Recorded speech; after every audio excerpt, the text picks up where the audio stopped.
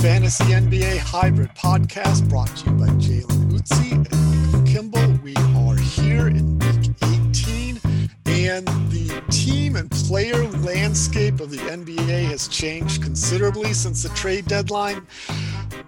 Going with that, a big shift in the odds for the title. Big gainers, I think, are the Nets and the 76ers. Big losers are the Heat and the Bucks.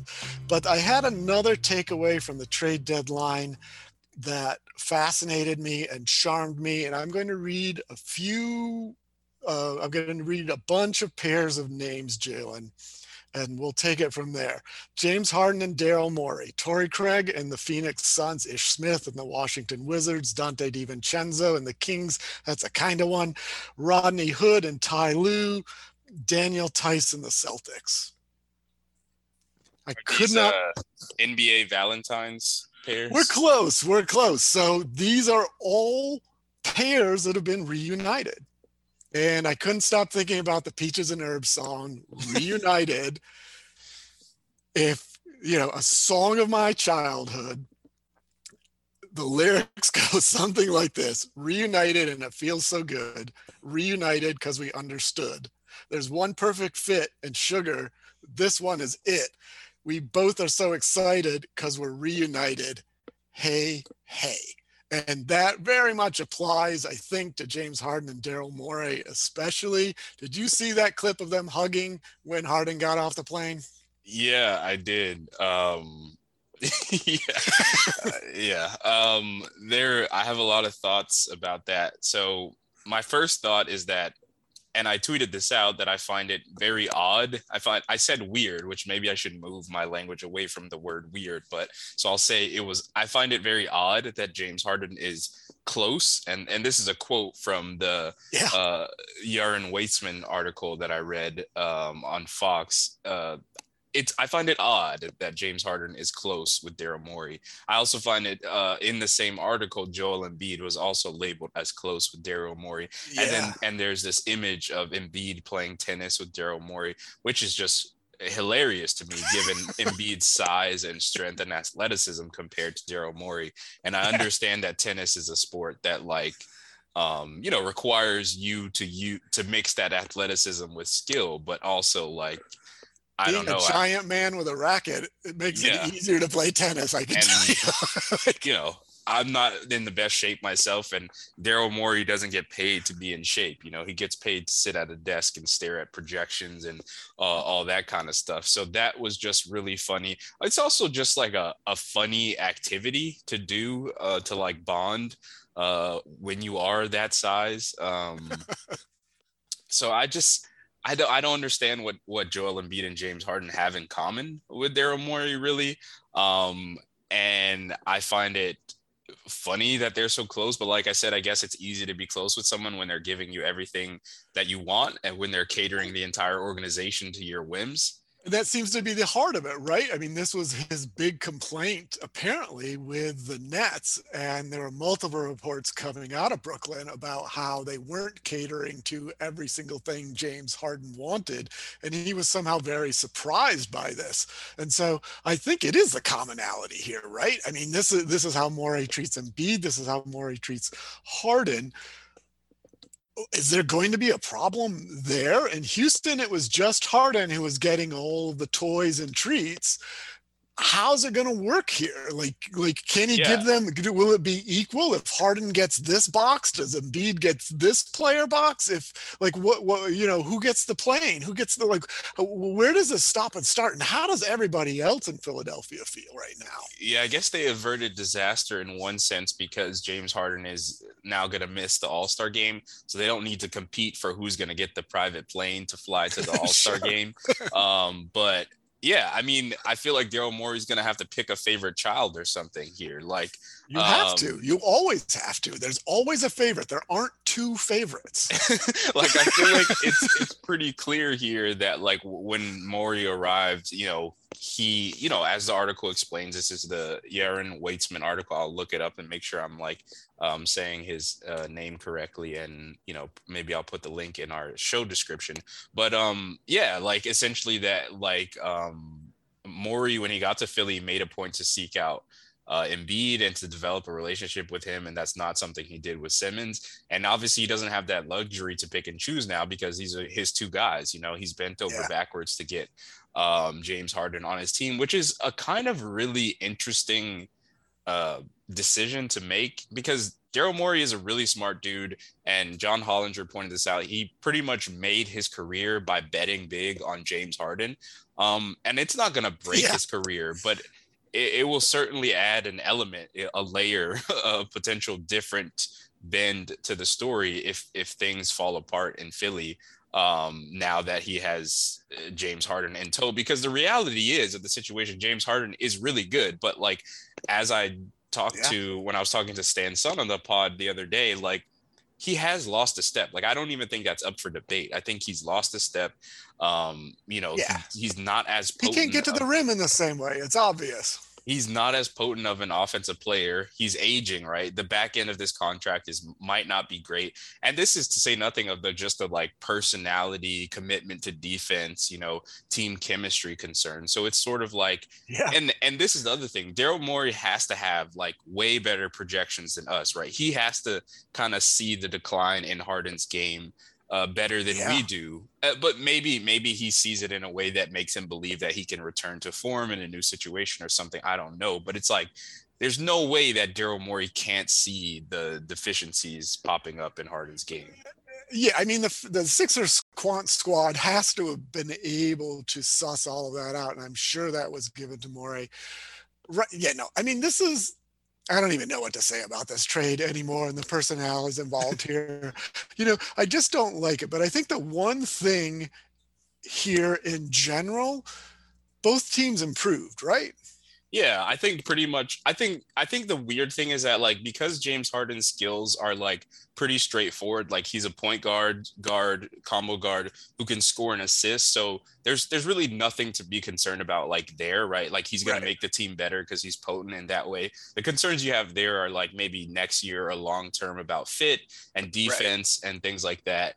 And on paper, you know, it's sort of like there's more stability in Philly just because James Harden is like a better player than Ben Simmons. But on And it's paper, basically replacing just Seth Curry. Like you're putting yeah, Harden in for Curry, and that's the only real change to the five. yeah. But like, yeah, Ben Simmons on paper is the perfect fit to play next to guys like Kyrie Irving, Yeah. and Kevin Durant. And like, I don't know if Ben Simmons is the kind of like athlete, both vertically and like I just don't think he has like the intelligence right now. Not intelligence, that's the wrong word. Just the like the feel for playing as a rim protecting five, which is the role everyone foresees for him. But maybe Right. that's something he can get better at. You know, maybe that's something that he can develop. Um, but like he's gonna help the Yeah. team. Like if he plays and he plays like the way he's played in previous seasons, he's going to help the team. It's fascinating here because we're taking two guys who are unhappy in part because their roles on their teams weren't what they wanted them to be and wouldn't adapt to make them what the team wanted to be. They're both being sent to other teams to solve the exact same problem again, and Yeah, they'll both be asked to do different things on their new teams than they were on their old teams. Will they do it? We want yeah, to believe they will. We assume they will. The fan always assumes they will. yeah, yeah. Will it happen? I um, yeah, Yeah, I don't know. I'm picking the Nets here over the Sixers and possibilities of making it happen, but they have so many injuries right now that throws a little caveat on that. But yeah, yeah, yeah. It certainly seems like, I mean, and of course, Morey could reshape the team and really get them geared up if he can figure out a way to move Tobias Harris in future seasons. But right now, it looks like the Nets are in a better position long term, given the youth of Ben Simmons and like the fact that though he's making a lot of money, he's making less than James Harden, and he's under contract for longer. So right. yeah, I mean, it'll be exciting to see. And like, I always say this, like, I would like to root for James Harden. Maybe I wouldn't. Maybe I should stop saying that. Maybe I wouldn't like to root for James, but like, I would like to be a better person in the sense that like, I want to not just hold it against James Harden that he quits on teams and is like, I don't know, goes comatose on defense like every few games, but like he makes it so hard on me because it's like It's tough. that stuff matters, right? Like at a certain point, you begin to question whether or not a guy is willing to do what it takes to win a championship. So I hope he sets the course, charts a new path for his career, and he and Embiid can work together and they can sacrifice as necessary because that's the way that we get to see the best possible Yeah. basketball, and that's what we want to see, right? We want to see guys competing all out like they do in the playoffs, and Yeah. that's when we get these KD Giannis moments that are just like Right. two legends going at it. Right. Yeah. And I think you hit on something really important here, too. Whether you like or don't like James Harden, whether you like or don't like Ben Simmons, I don't think those are even the right questions in a sense. We're talking about two players who were in difficult situations, and we always want to ascribe all of this personality, like the behavior, to the personality of the person, when in fact context matters a lot here. What Ben Simmons, his behavior over the last 6 months had a lot to do with the context in Philly. Same for Harden, different context, different reasons, but all of that stuff comes into play here.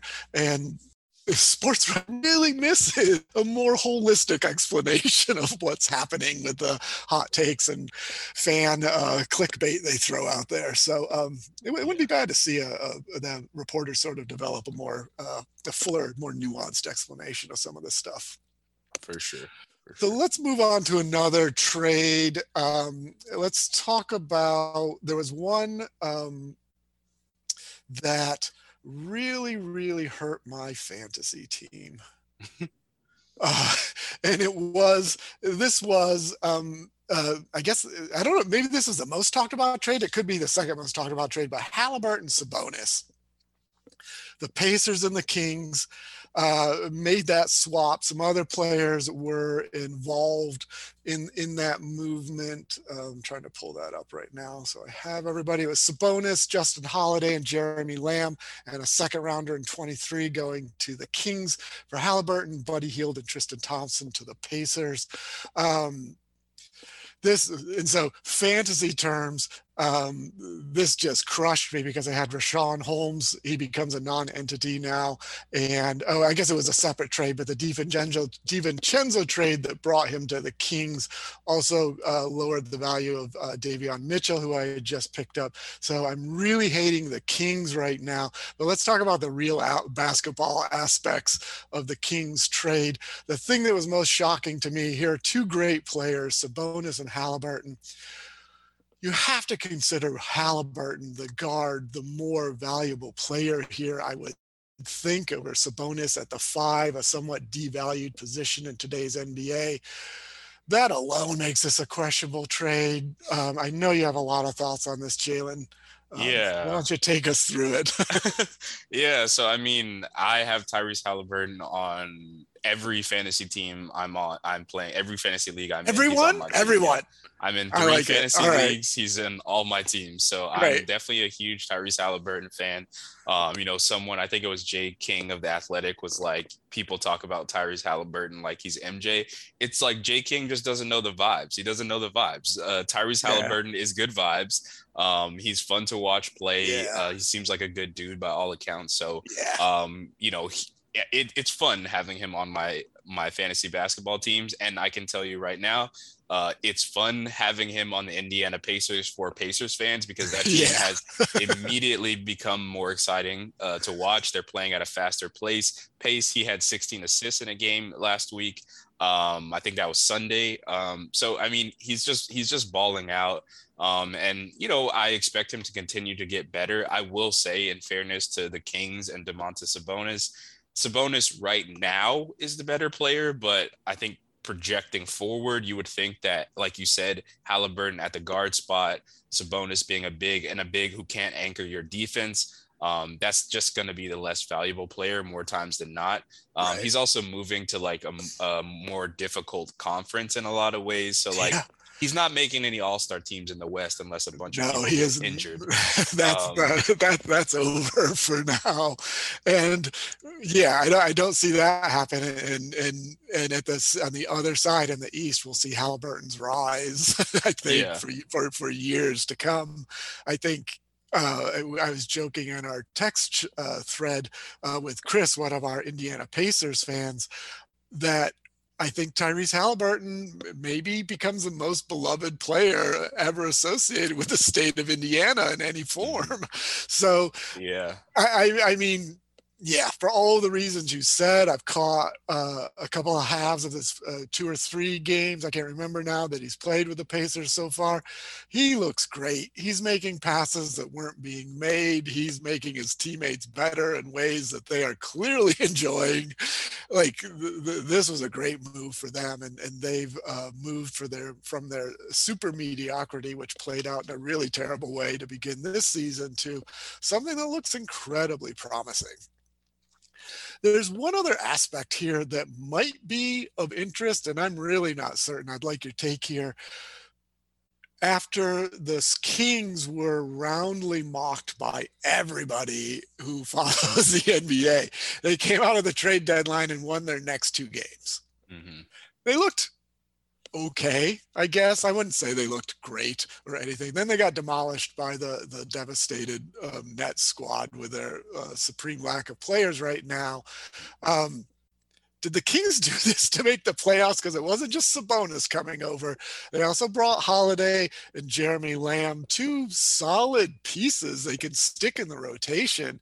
I think they're trying for the play-in. Yeah, absolutely. I mean, I think that that seems to be the case that, and I think that seems to be the thinking behind not trading Harrison Barnes, right? Like, I Right, think there was the report that came out that they didn't want picks for Harrison Barnes. They wanted players that could help right. them win now. So, as seems to be the case in the NBA, the Kings are chasing that, what used to be the 8th seed. Now they're chasing the 10th seed. And it's kind of amazing that they're as far away as they are, given Yeah, given the Pelicans are without Zion. The Spurs have been the Spurs all season, and they just traded Derek White. The Blazers have a skeleton crew. They don't really have right. their team anymore. The Lakers are just like dealing with like internal strife to the maximum. The fans are openly like they're tensing up every time Russell Westbrook is about to take a jump shot. And the Every clip time he's about to take the court. Yeah. So, I mean, it's amazing that they're all the way at 13th, but they probably have a shot at it, I guess. Well, You would think the Trailblazers might go full on tank. I don't know. I have to double what about check the if Spurs? Are they they are have their. they really trying to get in here?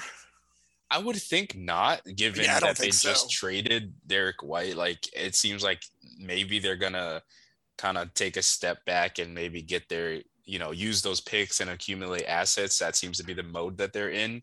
So So I it, feel like they're really competing with the Pelicans, because the yeah, Pelicans do the want to the make the Pelicans play in. want to get in, and I hadn't caught this. I remembered them starting terribly to begin the season. They were 1-11. Do you know what they are since then? I don't. I Please tell want to me. say it's 21-23. They're They're almost a 500 team without Zion and with some really terrible play from some positions throughout the season so far. It's kind of amazing.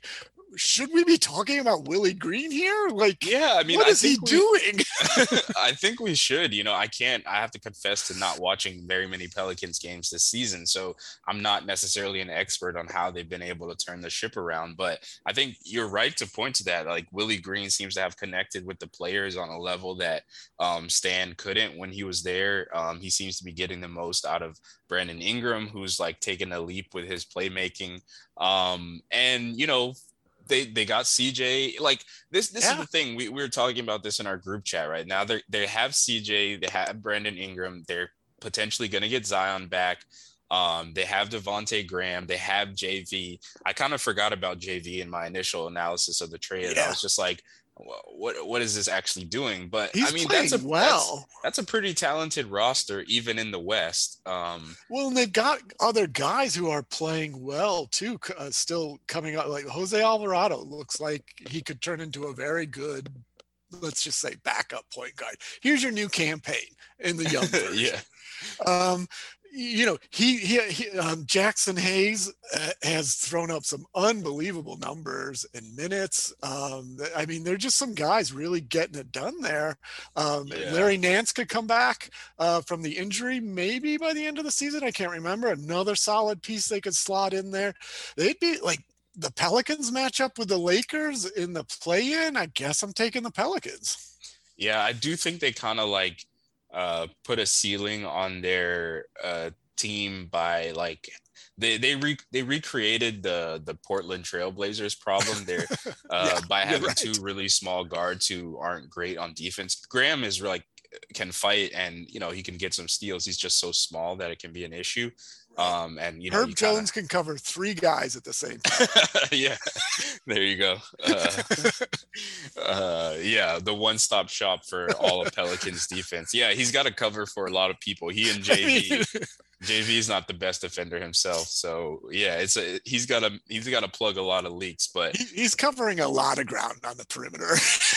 and I mean, Larry Nance Jr. is injured, Kyra Lewis is injured, but like if Yeah, Larry Nance Jr. can kind of find his footing next year with the injuries, that's another like wing big player who can help move. He can be a connector piece for them. I mean, they'd yeah. probably look pretty good if Lonzo Ball was still on the team, but that ship has obviously long since Right. sailed. So I mean, I certainly think they're making the best of the situation that they have, but I'm not sure if it's really gonna lead to what they Yeah. want. Like, I mean, I guess, do we think Zion is staying? Do we think he's gonna do the qualifying offer thing and leave? I How mean, does if this you've move watched the impact Pelicans this? so far, even with Willie Green being as good as he has is, and a few players making real progress, if you're Zion, do you want to stay here? I mean, I don't know. I mean, what I want as a fan is I would like Duke Zion to return somehow, the Sure. guy who was like a monster on defense as well as offense. But if that can't happen, then I just want him to be healthy and play. Yeah. I'm not really sure if there's like a championship there for that team, but that's okay, right? Not every team has to win a championship. But it does kind of feel like they're doing the Mavericks thing. Yeah. The It does. Mavericks It's a problem. the Mavericks made a kind of sad trade. And we talked about this when they first traded for KP. And I think I said at the time that I thought it was like they're pushing their chips in too soon. I obviously had no idea that Luka was going to be this good this fast, but I just thought that like KP wasn't a real second star. And so Right. no matter how good Luka got, I figured it wouldn't be enough, and that's basically what happened. Of course, KP's been injured, so you haven't even really had a chance to see what he's capable of. But essentially, that's what happened. Right. And it raises, I guess, two ends of questions for somebody like KP. Could he be the second star was already the question. Will he play real consistent minutes is the other question. So in a way, the Wizards, I mean, I don't even quite know how to think about this. The Wizards broke Porzingis into half, his contract in half, basically, like 40% one, 60% for the other part of it for Dinwiddie and Bertans. Dinwiddie's been kind of a losing basketball player this season in the Wizards lineup. Bertans kind of disappeared and blamed it on rotation and inconsistent minutes. I want to hope it would be good to have either of these guys if they possibly play more than Porzingis was playing, but I don't know if either of those guys truly help the Mavericks do much of anything. Yeah, I think the Mavericks have just accepted the fact that they need to It's take a sad. step back so that they can take a step forward. I think Yeah, that's what this move signals, that like it just wasn't going to work. They weren't a real contender with Kristaps given his injury yeah, history. Even if you believe in Kristaps as a second star, like he just wasn't going to be healthy enough. At least that's what this trade signals sure. for them to really find out. And so I think they kind of like I think that they would. I think that they've been linked to Spencer Dinwiddie in the past, so there may be some real Right. mutual interest there. And I don't know what this means for Jalen Brunson and re-signing Jalen Brunson, but It could be a um, hedge against losing him, perhaps. There has to be some worry yeah, there. I don't know if this was true or not, but I saw a rumor that said the Pistons came after Jalen Brunson and asked what it would take to get him. The Mavericks' response was Cade Cunningham.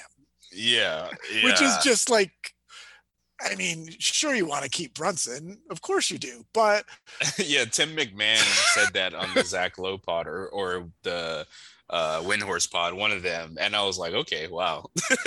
They really had no interest in parting with Jalen Brunson no, at the but deadline, anyways. there's another interesting thing here too, because I don't, Jalen Brunson, super solid player, going to be for another 8 years at least, I'd say. But is this a move away? Is it a prep, like a 2 year step back for the Mavericks as they rebuild around Luka, or is this a step away from the star model that somebody like Morey insists on in Philly, and the Wizards are trying to appease Bradley Beal? Is this a step away from this in the single star centric great role player model? Are the Mavericks looking at it that way because that's the kind of player they can get? I mean, that's a good question. It seems like they almost don't have a choice because Yeah. they felt like they didn't have a second star anyways, and what they did have is like an unquestioned single star, and so eh, so I mean, yeah, I don't know. I think you might be onto something there where they're sort of, although I think I don't really know how much cap space they're going to have this summer. So I don't know how much of a player in the off season going to be. And they have like Yeah. a tortured history with that, where Yeah, no, everyone they think they're going to get someone and it just doesn't really work out. the Knicks out west. Yes, people get locked in their houses and things like that. But yeah, I don't know. It's really interesting because I kind of think that like they need to move away from the sort of, quote unquote heliocentric model to reach their full potential. Um, but I mean, when have we seen a team win in recent vintage? Like they essentially have now created Mavericks. like the Allen Iverson model, right? Where it's like AI doing Yeah. everything, and then they've got a bunch of defenders and shooters. Obviously, this team is has better shooting and is probably much better put together than that AI team. But I mean, Luka does everything for them. Yeah. Yeah. I mean, it's hard not to mention Dirk Nowitzki here. Yeah. But even that Dirk team had like, JJ Barea was a really good second man, a six man coming off the bench. Yeah. They had an aging kid. They had kid, an right. aged kid who was like used to be a superstar. They just had a lot of veterans, Yeah. And yeah, I don't know. Maybe that model can work again. It's possible. I mean, Luka's even more of a do everything player than Dirk was. Yeah, definitely. So, yeah, could work. Might not. So, one of the other trades, one of the most surprising to me, Derek White to the Celtics. If I'm the Spurs, I never trade Derek White, but I guess they're looking to the future too, and sort of what this squad might be in its next iteration. They aren't going to win anything right now, so I guess I like this for them. They got some picks. They got Josh Richardson. Maybe Romeo Langford develops, but the key here is Derek White, sixth man now on the Celtics, fits perfectly into their defensive framework, appears to be in their closing lineups as well. I like it for the Celtics. They've been playing winning basketball. They look really good as we head toward the playoffs. Yeah, I don't have too much to add. I mean, I'm with you. I really like Derek White's game. He's had some trouble shooting over the past couple seasons, but for fantasy, we both play fantasy, and he's a really good shot blocking guard, one of the best shot blocking guards in the NBA right now. Yeah. He's going to rack up the defensive stats, and he's now being pushed down into a lower usage role on the Celtics and maybe like a higher importance defensive role. Right. Basically outside of the big men, it's going to be Marcus Smart and him sort of anchoring that perimeter defense. Right.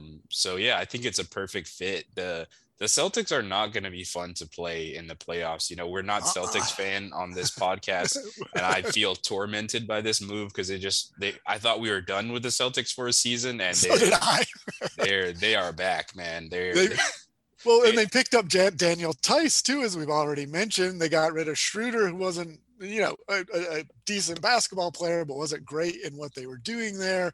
Moving Fernando and Freedom freedom. Can you imagine being such a jerk that like you cost yourself tens of millions of dollars? Like essentially Dennis Schroeder was such a jerk that like he just cost himself millions of dollars. Like it Yeah. doesn't make sense. I don't understand. It's just, if everybody was just nice to everybody, he would have millions of more dollars. Like if he Right? just had that as a general approach to the world. It's But like, what? at the same time, I would take it. What did he get for the Celtics? 4, 5? What was it? Yeah, I'll I take was it. like, there's my lifetime earnings and then some by, I don't know, double or triple. I don't even know. So like, Yeah, like yeah. it seems like the Celtics just like I mean because like you can opinions can differ on how useful Daniel Tice is. He's not having a good season this year. The Celtics didn't seem to care. They just seem to want Dennis Schroeder off their team, Gone. which is Gone. basically how a number of teams have felt by the end of Dennis Schroeder's time on in their organization. So I don't know. I'm usually very pro player when it comes to this stuff, but I just kind of feel like if enough people are saying the same thing, Dennis Schroeder seems like Yeah. he might be a bit difficult to deal with in the locker room. But yeah, the Celtics have won 8 in a row. Like they, like I, if the Raptors, I mean, if the Sixers struggle to integrate Embiid and all of a sudden we've got like a 4-5 matchup or something between the Bucks and the Raptors again, that could be another 7 Yeah. game like slugfest. Yeah. Yeah. No, this, I mean, it completely changed the playoff landscape, especially in the East. A couple of teams that looked like they were kind of out in front didn't do as much. Everybody else improved.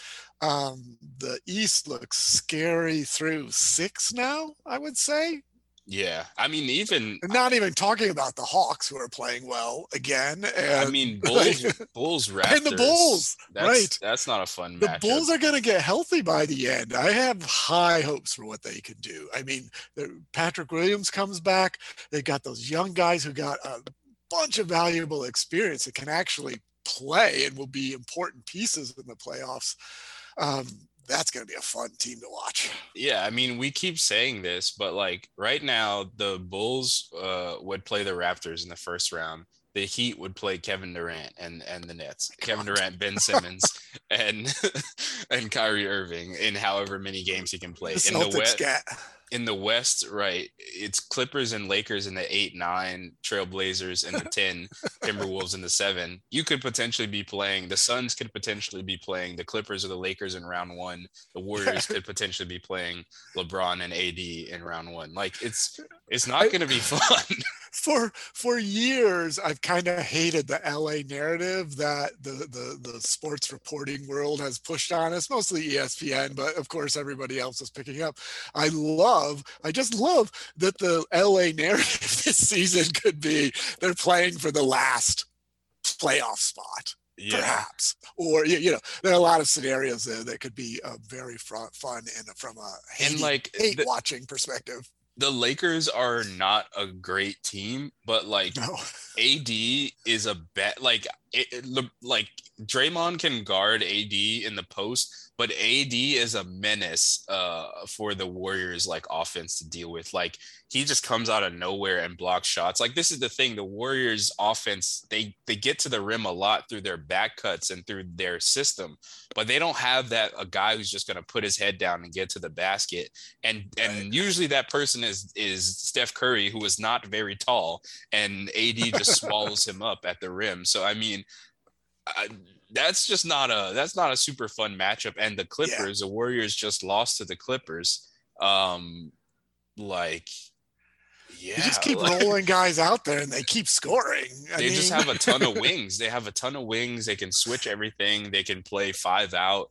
I mean, it's just not going to be fun for any of these teams to play one of those. If it's the Clippers and the Lakers, it's just not going to be fun for those 7-8 matchups. But before we like close out, I wanted to ask you about the Pistons trades and give you a chance to take over and do some more of the talking here. I feel like I'm talking too much, but Marvin Bagley is now a member of the Detroit Pistons. Yeah, I mean, it could be good. The Pistons needed more bodies up front. It's hurt them terribly at at certain times this year. And Weaver even came out and did something a GM never does and says he made a mistake. He made a mistake not having enough bigs around him, and that he didn't have a big who could roll like Bagley can roll. They're like, now we got the guy. Now we can run our young new guards through this thing that we weren't using. Mm-hmm. So it's a benefit in those terms. This looks like a Weaver flip candidate to me, though I get from what I understand, there are some contract considerations here. Yeah. If he gets a starter, if he reaches the starter threshold, the contract would probably be prohibitive for the Pistons to re-sign him, but anybody else could re-sign him at a lower number. So he'll probably come through the rest of the season not making that criteria. I think it's like a $4 million plus contract if he doesn't reach starter criteria. So I don't mind any of that. I would love to see him pick up Bagley for next year, see if he's a fit there, see if he's a fit with how that runs. They've done well with some of those guys and getting other value out of it. That's kind of what this looks like to me. It also looks like Josh Jackson wasn't going to get there and he was moved out. Trey Lyles is playing pretty well for the first time in his career, but there's a clear ceiling there. I don't mind them giving up either of those guys. So I think this is a positive trade for the Pistons in a really low key way. I didn't expect them to do much here unless somebody was giving them value or they were, picking up a contract. Yeah, With I'm not assets. totally sure why they needed to give up 2 second-round picks in the deal, given that Marvin Bagley Well, is like a distressed asset. it, So that I don't yeah, get. a lot of that was brought up in multiple pieces I read about it, and apparently this was partly a leverage slash, what do I call it, likability situation. It was well known by the Kings that the Pistons had front office fans of Bagley, and Mm. so they were able to get something. Interesting. And I mean, they're helping the Kings out because the Kings are trying to Yeah, win and they gave them bodies at least, Trey yeah. Lyles, Josh Jackson. Um, Lyles could play meaningful minutes. yeah. Even and Jackson could too. I mean, he's a wing, unlike some of the wings they have. Yeah. So that part, I mean, that explains it, right? If another organization learns you have googly eyes for a specific Right, player, then they're going to try and take advantage of that. So, I mean, yeah, I mean, it didn't really make sense to me why it was that hard to trade Marvin Bagley. Like, right. Yeah. I mean, I he's mean, shown flashes. We know this. We play fantasy basketball. We've seen his stat lines yeah. with minutes when he's gotten starts, which we saw through the COVID stuff last year. This year, like he And can be, his stat lines can be great. and also people generally like to take like a chance on dudes who are like top draft picks. So I feel Yeah. like I never totally understood why that was so difficult, but I mean, I guess kudos to the Kings for waiting because it seems like they got the most that they possibly could in like this deal for him. Well, it's Um, curious, right? They clearly do want to take a chance on a former number two. At the same time, it appears the Pistons no longer want to take a chance on last year's number seven. mhm. And that would be Killian Hayes. Yeah. I can't help but feel like, we're talking about cap space teams. And maybe Colin Sexton doesn't want to play for a losing team, but I can't feel like this changes my opinion on Colin Sexton being a target for the Pistons. I mean, Why I do you don't do know. this to me? I don't know how many teams are going to have the money to like sign him to a restricted free agency contract, but it just seems like if they're out on Killian Hayes, I mean, bam, wham, bam, there it is. Colin Sexton, 24 points, 24-point scorer in his time in the NBA, and can play the two. Is a better shooter than Hayes. It tries hard at least on defense. I'm not sure he's like a great defender, but he doesn't need to pass, right? He doesn't need to play point guard. They have Cade Right. there. So Well, they don't even want like one of the reasons behind moving Killian to the bench apparently was they wanted more ball handling and playmaking around Cade in the starting five in the units he's in. But what the sentence they didn't say after that was that they didn't consider Killian Hayes a quality enough professional NBA basketball player to fulfill that role. yeah. Yeah, so I mean that's tough. I was not on the Killian Hayes bandwagon when he was first drafted. I mean, I'm not Go a back and draft listen. expert, Go so back and listen to pre-draft that. When we were talking about the Pistons at 7, I went on a tangent about Tyrese Halliburton. yeah, we were definitely Team Halliburton from the beginning. I mean, this is the other thing. Like Tyrese Halliburton, in a lot of ways, reports came out that he wanted to play for Yeah, the Kings. right, He kind of like withheld some information from other teams. right. I'm not sure where he got the idea that playing with CP3 wouldn't be a good idea, but like literally, like the Suns could have drafted Tyrese Oh my Halliburton. God. He could be on the Suns right now trying to win a championship. Like that's kind of crazy. It's also kind of crazy to me that like the Suns traded Jalen Smith and like I think a second round pick to get Torrey Craig back when Yeah. like they could have just had Tyrese Halliburton in that spot. Also, Torrey Craig was on their team last season. Why did Well, they they just just could have played Jalen Smith for God's sakes. Like the guy put up serious numbers. Like, yeah. was there a real problem with that his play? He never got run. I mean, I think it's just like a championship consideration thing. Yeah, Like Torrey Craig probably is like a better fit for the switch everything or like limited switching scheme they want to run in the playoffs. And he's like a better like 3-and-D wing player. sure, They picked sure. up Biombo and they have Better I D. mean, Like, yeah, JaVale McGee, so they don't really need another big like that. But I mean, he's playing with Tyrese Halliburton now, and I saw him knock down a couple of threes the other night. So it's like he seems interesting enough. Like I was definitely down on that pick, but it seems like there's some ability there. yeah. It's really hard to look at some of that stuff, and I have to go back and look this up. But and maybe you know it. Jalen Smith's rookie. This was one of the few Yeah, they declined. options that weren't picked up. Like in the last 10 years, there have been a couple. Yeah, they They declined both it. with the Phoenix Suns, I think. I think it was Damian Jones for the Warriors. They Okay. declined his rookie extension. I think also But it's that infrequent. It's rookie just a option. matter of course that teams pick those up. And here was a player who, while he did not get enough much time, they had to see was a pretty good basketball player, at least in practice. Like you can see it in the game. Yeah, and that's a weird thing too because like they picked him, so they clearly Yeah. had to see something in him. They clearly had to believe in him to a certain degree. But yeah, I'm not like a cap expert. We're not like great at that part of the NBA analysis, but like they've done some weird things, failing to re-sign DeAndre Ayton or extend DeAndre Oh, Ayton. yeah. Right. But then they spent all this money on Landry Shamit, I don't know.